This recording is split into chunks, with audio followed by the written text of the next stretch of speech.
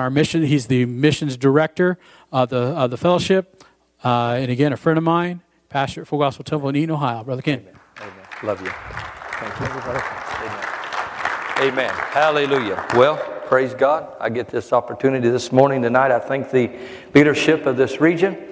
I served on the national board here for a few years, and then found myself over the last couple of years getting ready to be the director of the World Mission Department for the fellowship. And when they were introducing, everybody's introducing, I had the same thought that Pastor Darrell Merrill Jr. did, and that is we have more missions represented here than we do any other ministry gift.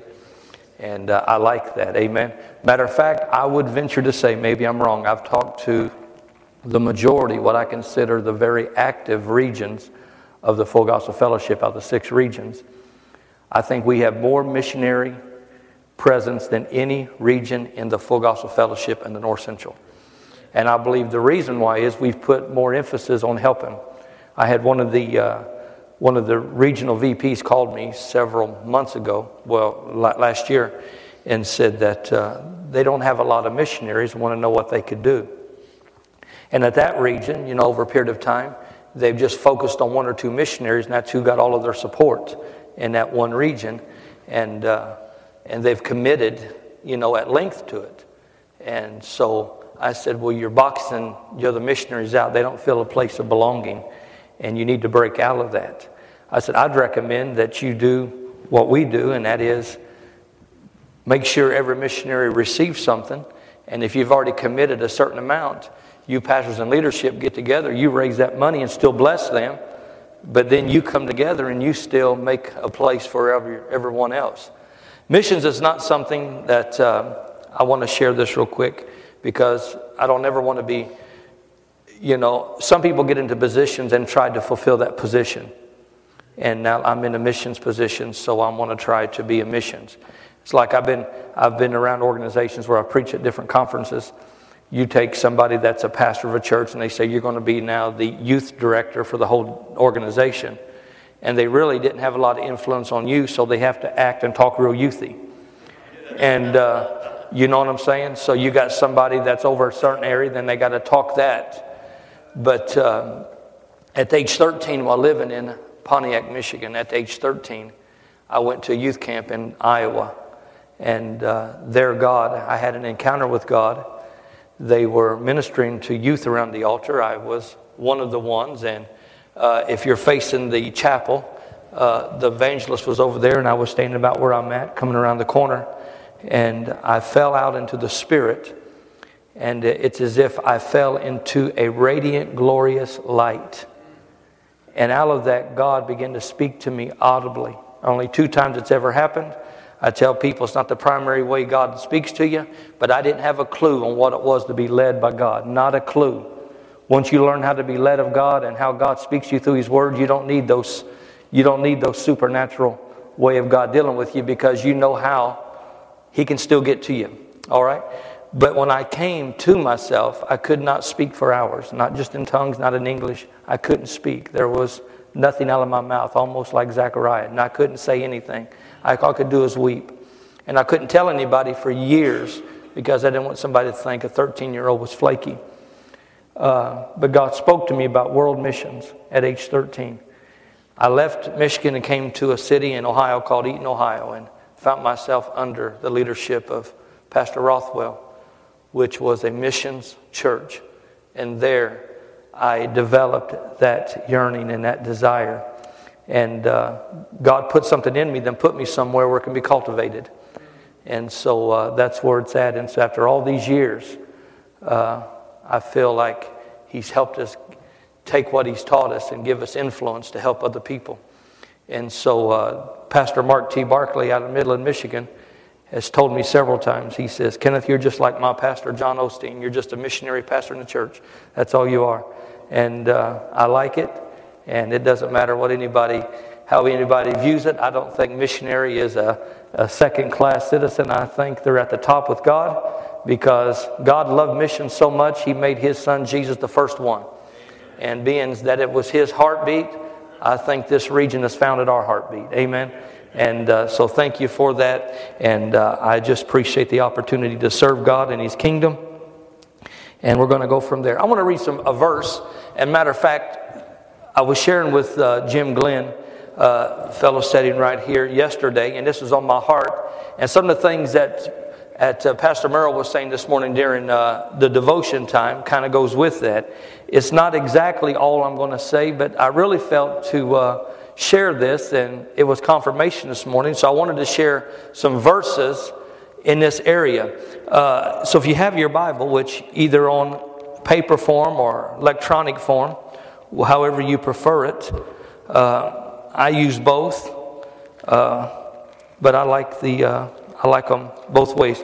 Let's read a verse. I just want to read this. It's not going to be my main thought today and tomorrow. It's going to spring from it. But turn to 2 Chronicles chapter 24. This may be something he was going to share tomorrow. 2 Chronicles chapter 24. We're going to be done out of here by quarter till. And if you haven't, I'm looking forward. I can't say I've shot shotguns and trap shooting in the state of Illinois, but I never shot a handgun in the state of Illinois. And the reason why I've never shot a handgun in the state of Illinois, because state of Illinois has a no gun policy in their state to carry.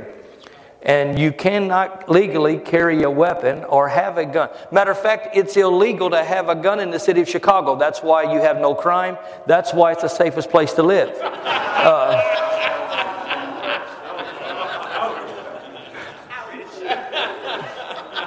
So where we come from, we carry. And where I come from, we about all carry. And you won't hardly find many days without having one in my pocket. Because I'm American and I believe in the Second Amendment and I carry one about everywhere I go. Is it because you're in fear? No, it's because I like it. Amen? There's just something there that I like. Someone says, man, I finally got a gun. I said, a gun? Come on, man, get your vision higher. A gun. I have a policy. There's always room for one more. So, but anyway, I'm looking forward to it. I'm going to be there, and we're going to take care of it, and I'm going to enjoy it. Shooting a handgun in Chicago, that is going to be an amazing thing. Or in Illinois, it's going to be an amazing thing. All right, are we ready? Let's look at something here, and I want to read a verse. Verse 24, Joash was 7 years old, of chapter 24, verse 1, I'm sorry. Joash was 24 years old when he began to reign. 7 years old, 24. He was telling you where I'm at, and I'm getting confused. Joash was 7 years old when he began to reign. And he reigned 40 years. My son will be 9 next month. It'll almost be like I read these verses not long in church. I said it'd be almost like me bringing Joshua up and say he's going to be your new pastor at 9 years old. How many knows that wouldn't go very well? 9 years old. But he was 7 years old when he began to reign. Now I want to look at something. He reigned 40 years. That's a pretty good tenure. How many's been pastoring over 40 years? Let me see your hand. Over 40 years. You got several people that's pastoring over 40 years. Some people pastor 30 years, and like Pastor Rothwell, he's doing another area of ministry, and he's not in the actual pastoral part. But 40 years to reign, you have to be somewhat successful. Amen. How do you pastor the same church for 40 years without having some kind of success? A smart man would just drop back 10 and punt after 5. But 40 years he reigned. And Joash did that which was right in the sight of the Lord all the days. Now, usually you hear all the days of his life, but we're not going to find that. All the days of Jehoiada the priest. As all the days of Jehoiada was his leader. It was his pastor. It was his prophet. It was the one who spoke. Now, over here, verse 15, but Jehoiada got old. Jehoiada waxed old and was full of days when he died. 130 years old was he when he died. I guess at that age you have the right to die, don't you? And they buried him in the city of David among the kings because he had done good in Israel towards God and towards God's house. Now after the death of Jehoiada came the princes of Judah and made obeisance to the king. Then the king hearkened unto them.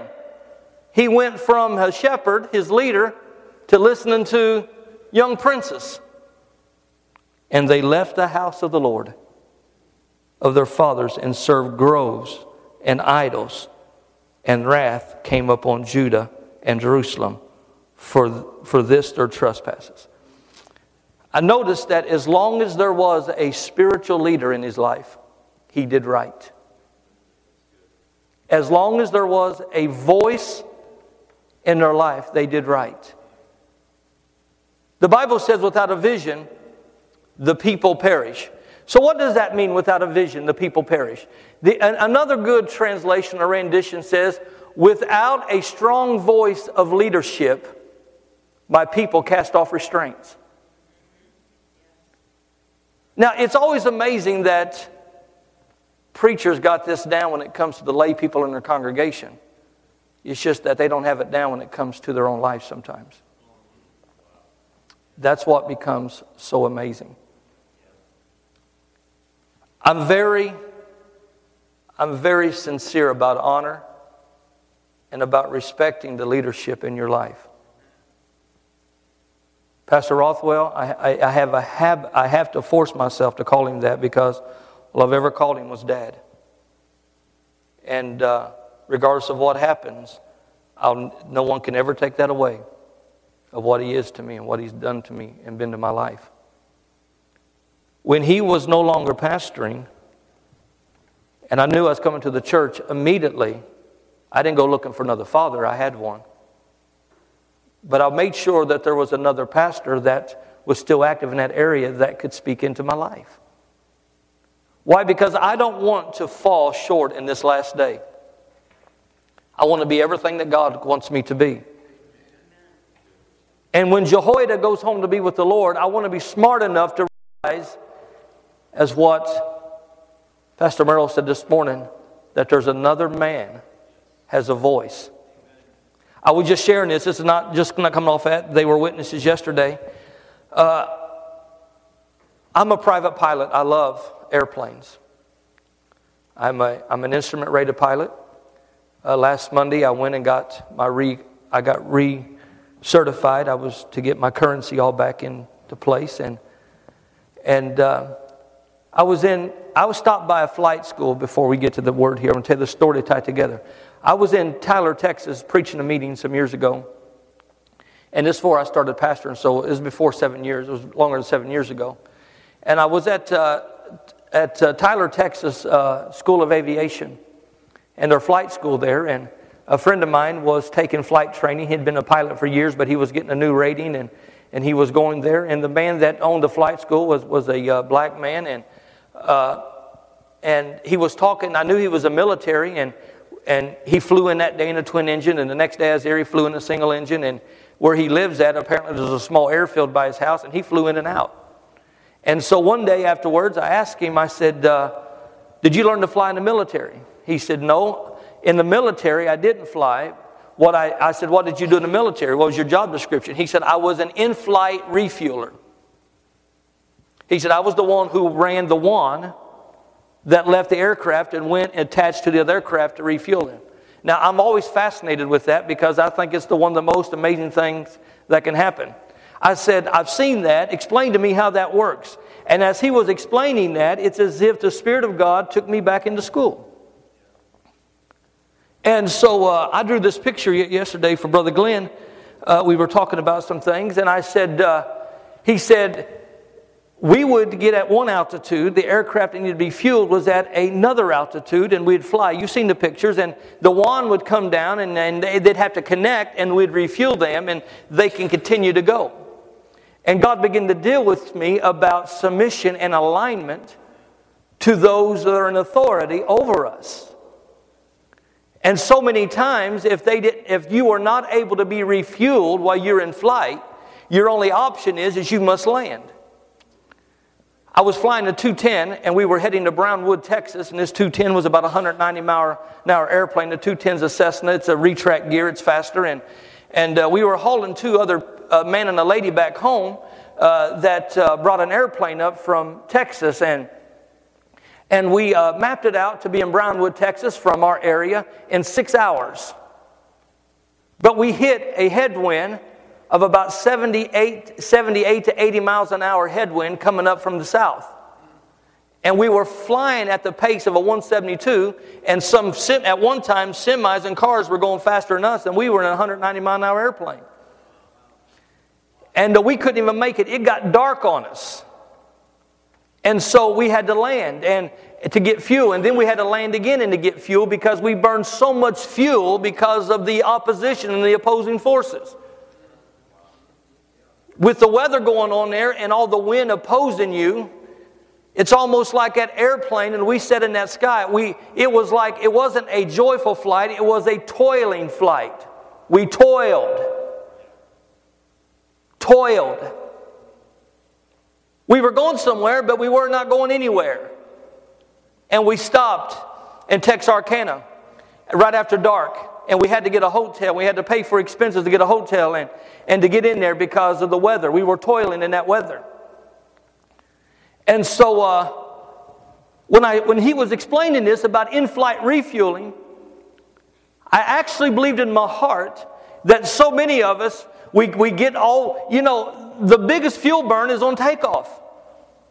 You got to have your most power is on takeoff. And so you got to get out there and you take off. And once you're flying there, you're thinking, man, I'm making good time. But all of a sudden you got to land because you don't have enough fuel. And you got to take time. And you got to get ready. And you got to get back in the pattern. This is a 79 Mike. We're ready for active runway. ATC says 79 Mike, please hold. We got 3 aircraft in front of you. And so you got to go off of that. And your time is getting away from you. You got to go through all of those things. And you're wondering what's going on. But I'm thinking, what if we were able to be submitted to someone that knows how to refuel us? Not only to God, but to men of God that's under us. But this refueling process can take place only when we're in direct submission and direct alignment. If the one that needs to be refueled saying, I don't want to go that direction, I want to fly this coordinates, I want to fly that heading, you've got to be able to stay in the realm of submission for this to work. Submission is everything when it comes to this taking place in your life.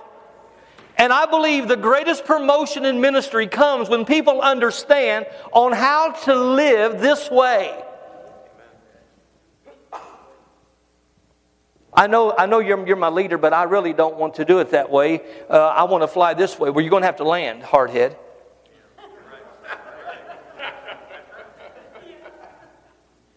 All you got to do is fall back in line and fall back in submission, and He'll be able to fuel you.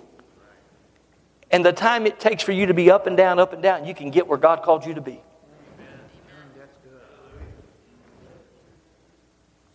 And so I believe this last days that we're in, this is not a new doctrine. I believe it's going to have to become revelation to people's hearts. We got too many people. I've asked people over and over, who's your leader today? If you got into a jam, who can you call that would be honest, that you could call their cell phone and get a hold of them? Well, it's a couple, us, and I know. They're out there on their own. Maybe one of two reasons. Maybe they don't know who. And maybe they didn't see the reason for it. Or maybe they just want to do their own thing. All three are very dangerous. All three are very dangerous. And so that word you spoke this morning was so right on. It was right with my heart. And Pastor David Shipman and they were there yesterday, so we were just talking about this. It's right in my heart that it doesn't matter where we're at in ministry. We still got to have somebody that knows how to refuel us while we are still in flight. While we are still in flight. Amen. Because when you get an opposing force, you're going to burn more fuel, more energy. And what if there's not a runway close by that you can get to? You better know that there's somebody with a phone call or something that can attach their faith with you and begin to put faith and energy back inside of you so that you can continue to keep going and to keep moving. Amen? And may that just be something that resonates in your heart. All right? May that be something to resonate in your heart. Okay. Now, I'm going to move over into some things. I really felt appointed of God to really say that. And I want to move over into the book, or move back where we're at, to the book of Joshua. I've been ministering now the book of Joshua. And being as I've been ministering now of it, I'm not going to change when I get here, because I don't believe it's just a message just to our local congregation. I believe it's something that God has put in my heart, because I travel still quite a bit, and I still minister to the body of Christ and to other in other areas. And but God has really dealt with me about some things, and this area, just a portion of it that I felt impressed today, is how to really make it to your promised land. Or what guarantees you the right to get there? You know, most people are not short on vision. Most people are not short on what they want to do. If nothing else, they get really good at talking about it. And I found out just talking about visions and dreams makes some people feel good, even though they may not have enough faith to even want to press to it. Just talking about it makes them feel good. But how do we get out of just talking about it, making it feel good, and step into it to make it really reality? See, there's an area about faith that people have to understand. The Bible says that whosoever say in this mountain, be thou removed, be thou cast into the sea, right? And shall not doubt in his heart, but shall believe those things which he saith shall come to pass. How many people believe that's Mark 11:23? Amen. That didn't come out of Tulsa, that came out of the Bible. And it said, so what things soever you desire when you pray, believe that you receive them. Believe that you receive them when you pray. Believe that you receive them when you pray, and you shall have them. That's what it is. But you know what? I remember when I went to Rhema 28 years ago. I was with John Paul over there, and all I heard was that if you prayed more than once, then you're not in faith. So if you pray and you got to go pray again, there were some people, man, for every little negative word I said, I got rebuked. And which I'm glad that I learned to put a guard on my mouth to begin with. But every little negative thing, like, well, if you pray twice, you're not in faith. And so I got to thinking, is it wrong to pray twice? Is it wrong to believe God in a certain way? What if you're in the midst of a battle and you feel like you got to pray twice? If you pray twice or have somebody agree with you twice, now does that eliminate the first prayer? Because the first prayer you really believed, but you didn't receive it. So did you really believe it? So if you pray twice, am I really out of faith? So I don't want to be out of faith, even though I'm out of faith. So I don't know what to do. The Bible says that when you pray, believe you receive. Now, what if you don't really believe that you received? It didn't say that you didn't believe that God's able. It said if you believe that you received it, that means it's actually there. Even though you didn't have it in your hand, it's actually there. You believe that you received it, you shall have it. Now, what happens in between the prayer and to when you get it in your hand? There's a time period in there. And I tell people this, that if you don't believe that you received it when you pray, you keep praying until you actually get it. You stay in the Word of God until you pray, until you believe you receive it. Because one day you're going to pray it, and something's going to happen, and you say, I believe it's mine, and no one can convince me, and it doesn't matter the time length now, you know it's going to show up. But when you're in the midst of a battle, that is very difficult. That is very difficult. And we can formalize it all we want, but it's very difficult. I don't know how many times I have broke the laws of the Word of Faith movement by going back and re-praying over and over. But I knew the moment that I believed I received. And once I knew I received it, why should I pray about it anymore?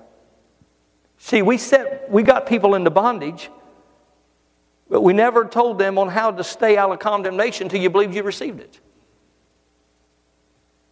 And I'm watching people, seasoned people in ministry, still struggling with this aspect. They've got all of this dream and vision, but they don't know when they really believe they got it. Because our tendency is we want it right now. When God told Moses, I'm taking the people into, I'm taking, once they left Egypt, according to Moses, within a few days we're there. He didn't realize it was going to be 40 years. And I'm sure he didn't think that he would be buried in Moab. I'm convinced he didn't think that he would see it but not make it in. But I want to look at this aspect of it. What guarantees us the right to make this in? All right, Joshua chapter 1, I'm just going to rehearse some things. We'll come back at some of this tomorrow. Joshua chapter 1, we find Moses is dead. And now Joshua is coming up. And there's a reason why Joshua is the leader. And I'm going to refer to that tomorrow. Between Joshua and Caleb. Why Joshua and not Caleb? Of course, that's God's plan. But I've seen some things in Joshua that position Joshua to be in this position. There's some things he did and some things that he operated in that really put him in this position to do what God had prepared for him to do. But then we find them coming to a place here, and chapter 4 becomes a very popular chapter that most of you have preached, and it's nothing there. And that is the part where it says in verse 1, And Joshua rose early in the morning, and they removed from Shittim and came to Jordan, and all the children of Israel lodged there before they passed over. Before they passed over what? The Jordan River. On the other side of the Jordan River, that is where the promised land began. Remember, 12 spies had already been in there. This is not the first time God's people's been in there. This is the first time they're going in together. Now, God had a promise for His people, didn't He? It's called the Promised Land. This was the Promised Land. And up to this time right here, we have only 10 tribes that's really going to go in because 2 of them says that we'd rather stay on this side. Could you imagine? They had flocks and herds, and they saw a place and said, this has got to be the best land for us to live. We would rather sacrifice the place where God wants us and settle for what we think is good. See, people look at that and not thinking, I don't believe it was the will of God for them to stay on this side of the Jordan. But it looked good to them. But we don't have to do a whole lot here. Moses said, go back to Moses, he says, all right, you can do this, but you will discourage the other people if you don't help them get into the promised land. So they were smart enough to give their life to go to help them get into the promised land. Then those 2 people, after seeing all what God did in the promised land, they had to come back across the Jordan and go back to what I believe was second best. That's another message that we probably need to hear. See, we focus up on the other side of Jordan, but what about the ones that decided this looks good enough to us? And I think sometimes in ministry we get to the place to where we don't want to fight any more battles. We don't want our church to go through, our people go through any more battles. Let's just stay on this side. This side's fine. Let's just stay right here.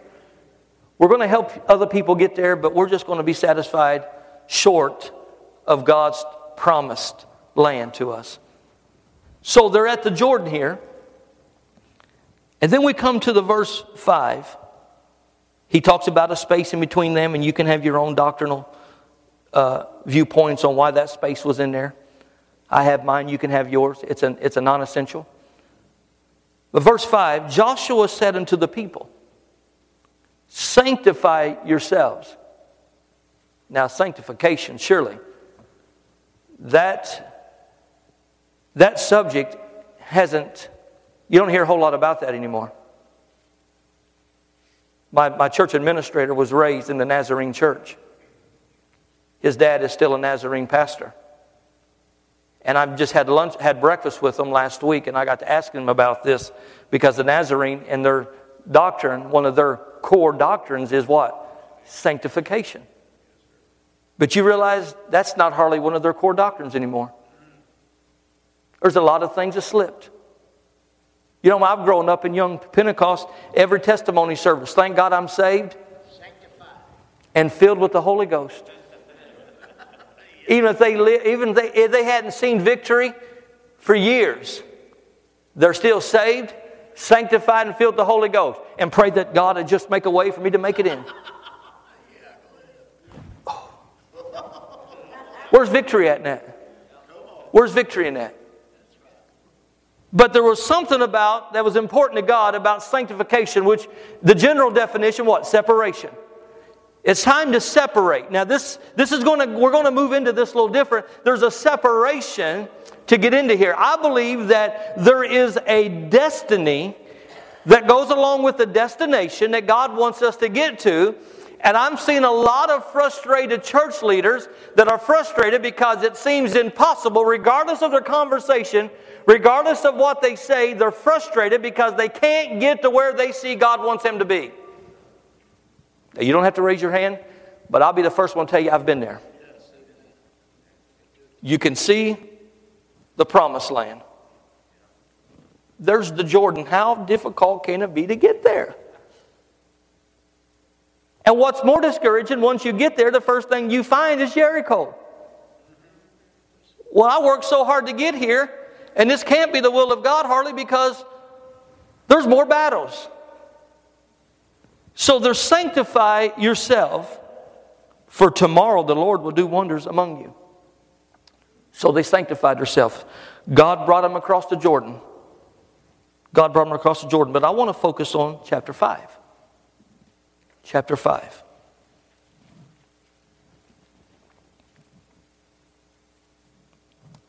And it came to pass, when all the kings of the Amorites, which were on the side of the Jordan westward, and all the kings of the Canaanites, which were by the sea, heard that the Lord had dried up the waters of Jordan from before the people, children of Israel, until were all passed over, that their hearts melted, neither was there spirit in them anymore, because of the children of Israel. Now, why was that? Because all of the testimonies of what God did for the children of Israel. Did they deserve all of those testimonies? No. Sassy, belligerent, doubtful, but God still did it. You realize that the church in the wilderness, God's people, they were really a backslide bunch of people. They were backslid. And I'm going to show you something. At the time the Lord said, that's a little harsh here, isn't it? At the time the Lord said unto Joshua, make sharp knives. Now I don't like this. Sharp knives. Because they're not like the knife that I carry, that I have, that I hunt with. You know, I have some pretty sharp knives in case we'd kill a deer or something. You know, you need sharp knives. Nice stainless steel sharp knives. This was flint knives. Now, make sharp knives and circumcise again. Now, when you first read that and you stopped, it's almost like you're circumcised and we're going to circumcise you again. Once you're circumcised, you can't be circumcised again. That'd be a little... What are you going to circumcise? The foreskin's gone. You're going to... What else is to do? So when you look at that, circumcise them again. But it explains the children of Israel a second time. Well, what happened? Where were they at the first time? And Joshua made him sharp knives and circumcised the children of Israel at the hill of foreskins. Now, you know, that may not be the place you want to pastor, the hill of foreskins. I don't know if you could grow a big congregation at the hill of foreskins. I've never, out of all the places I've traveled, I've never preached at a church. I preached at Calvary Church. I preached at the Grace Church. I preached at, Prayer Mountain Church. But I've never preached at the Hill of Foreskins Church. Never.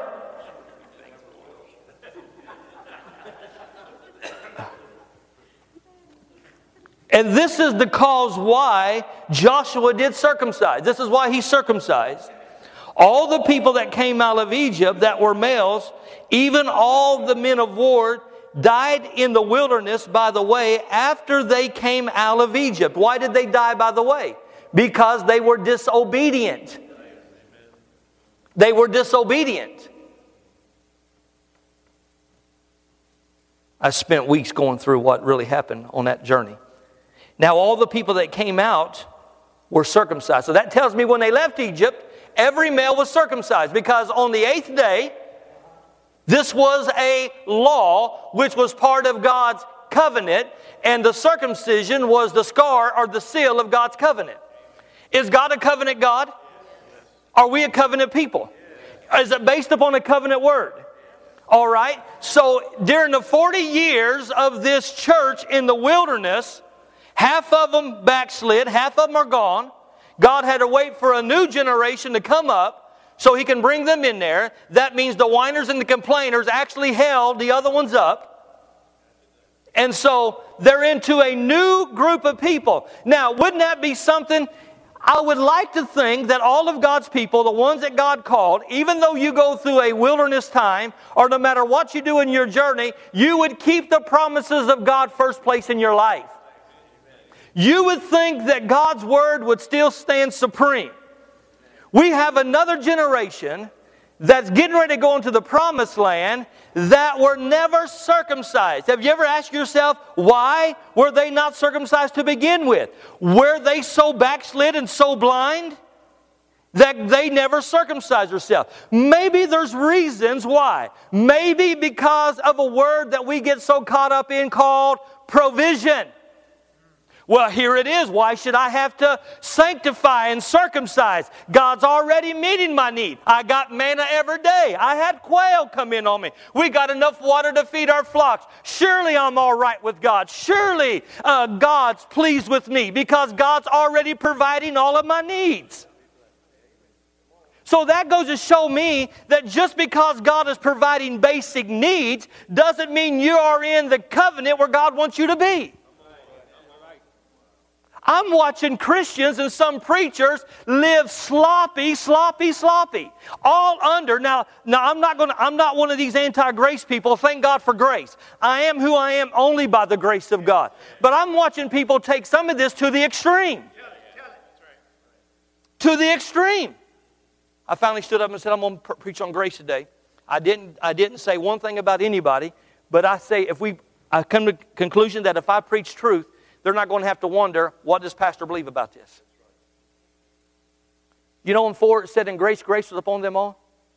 I believe the reason why, there's a lot of reasons why other people think it, but one of the reasons why there's such a preaching of grace today is because there's no other way for us to culminate these last days without it. Number one.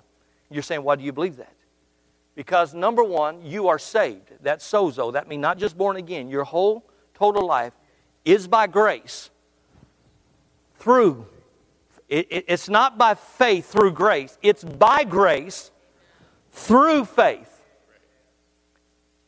Now, why was great grace upon them? Because the church was at the maximum persecution. They were commanded not to teach and preach no more in that name. They were put in jail. They were commanded to shut up. They were beat. They went back to their own company and began to pray. God shook the place. They were filled with the Holy Ghost and great grace upon them.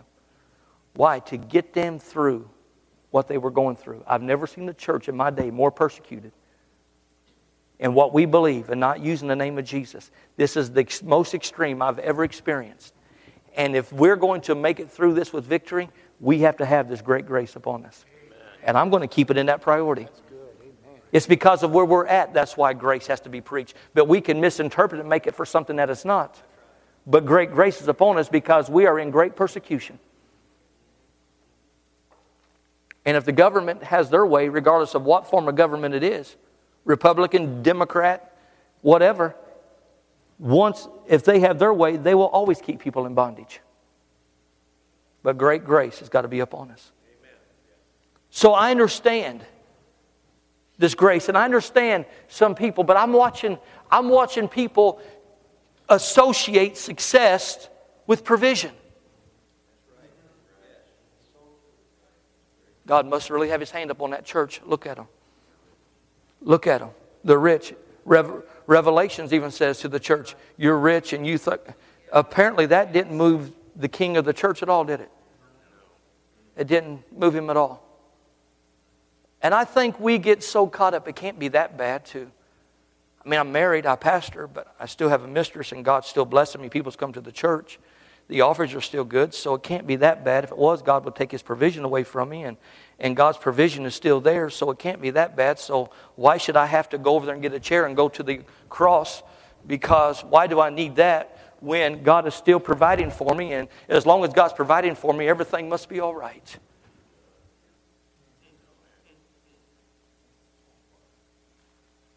I'm concerned about this. Folks, their shoes didn't wear out.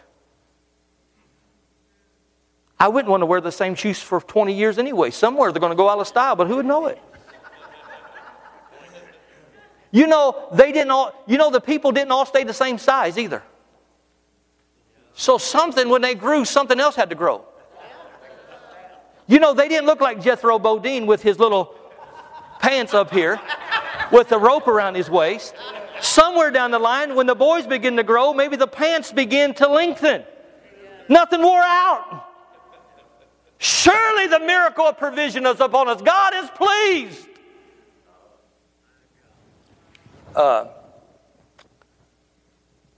I let you get by this in the wilderness, but I'm bringing you into a place now where it's going to take more than what you have given me.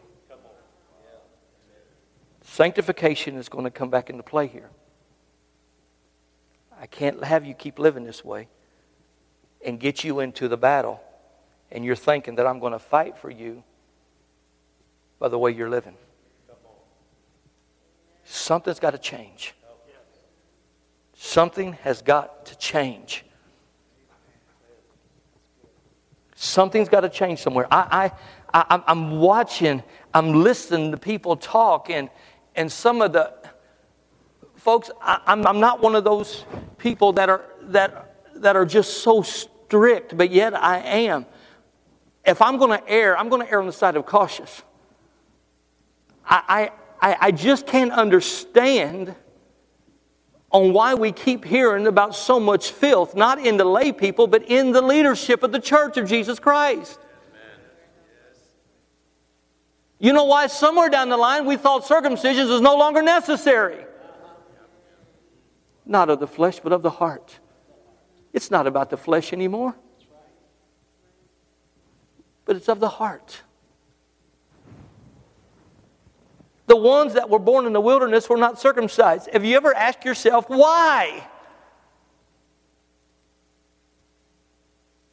In essence, if it's all you're looking for is basic provision, just enough. So you got to realize wilderness was just enough. This is how much manna you get every day. No more. If you get more than you need, it spoils. You're restricted to just my promise of provision. And people have learned to operate within just a realm of provision. I don't want the realm of provision. I want the realm of blessing. I want the blessing of God, which maketh rich and adds no sorrow to it. I don't want to be the one who builds the house and looks back and finds out it's still in vain. All my friends pat me on the back and say, look what you did. And it's hay, wood, and stubble. And it's gone. I'm not going to take that risk. I had someone tell me, I admire your stand for what's right. And you make me want to live better. I just don't think it's necessary for me.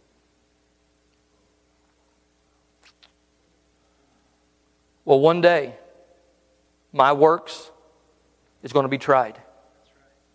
It doesn't matter how it looks at. I'm not going to stand before the great white throne judgment. But my works is going to be looked at. All 7 churches, he said the same thing. I know thy works. You guys make it all about works. Not me. The head of the church says, I know your works.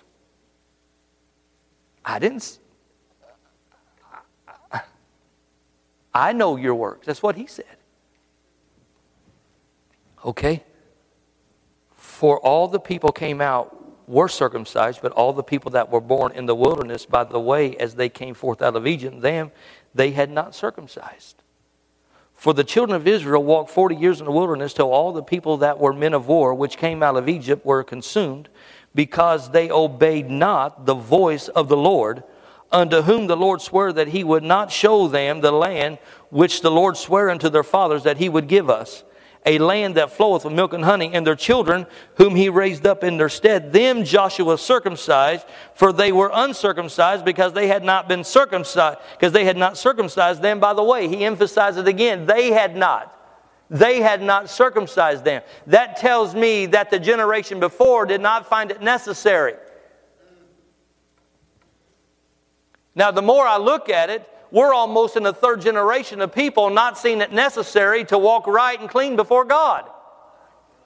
I still can't dismiss the Scriptures. Who will come into my holy hill? Who will come into the mount of the Lord? Those with clean hands and those with a pure heart. I don't know how you justify or try to formulate that any other way. There's something about your hands being clean and your heart being pure.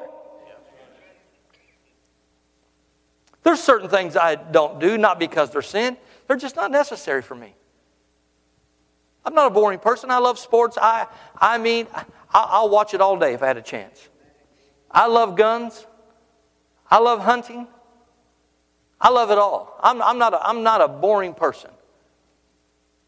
But I want to please God.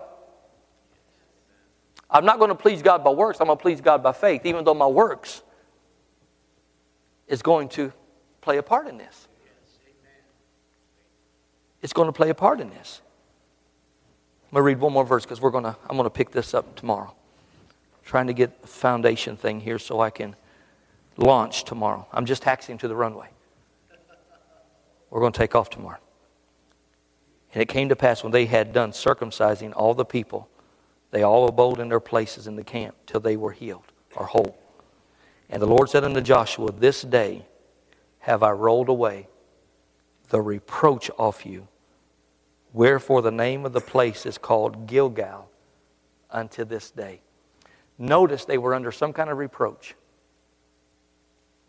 When you were circumcised, I have rolled away the reproach. The reproach. This is a thing of reproach. It's the rolling away. So he says, now that the reproach is off of you, now I'm getting ready to do something for you that I couldn't do before. I am going to show you now what a covenant God does for a covenant people.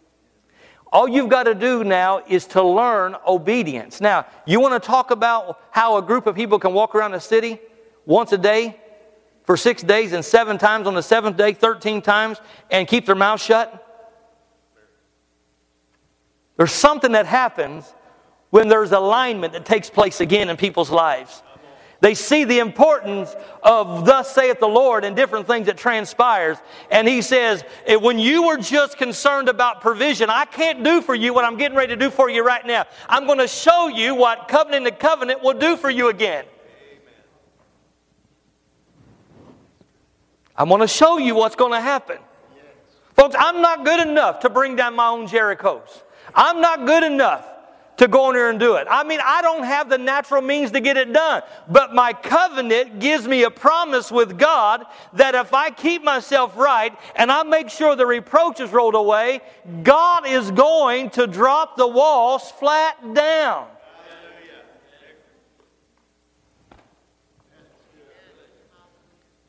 I don't know about you, but I don't want to try to go into ministry without this. Last night, I wasn't going to fail of going to that chair. I wasn't going to fail.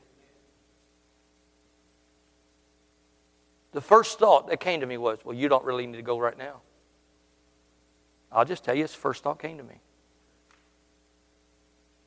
But I'm thinking, no, what I do, everything, so many lives depend on what I do. So many lives depend on what I do. There's only one way up, and that's down. If water runs to the lowest point and seeks its own level, then by trying to build yourself up to something you're not, you'll never get the flow of God's Spirit to where you need to be. I'm going to go to that chair. Why? Every chance I get, I'm going to make sure that Gilgal is dealt with. The reproach is rolled away. Because I don't know tomorrow, Jericho may be standing right in front of me. And I want to make sure there's enough shout left in me to shout when it's time to shout. Then let God take care of the rest. Amen? Amen. I've been cleared for the runway and we're going to take off tomorrow. How's that? All right, let's stand together. Hallelujah. Just stand, let me pray for you. Father, I thank you for getting into our hearts. I've been partaking of this since January. You've really stirred me. Father, if there's anyone here justifying any form of sin, or as Hebrews says, even the weights, if they're trying to justify it at any level, Holy Spirit, I know they're born again. May they get dissatisfied with just provision. May they desire the milk and honey. I ask you, Master, in Jesus' name. Amen. Amen. Thank you, Pastor Darrell. Good word.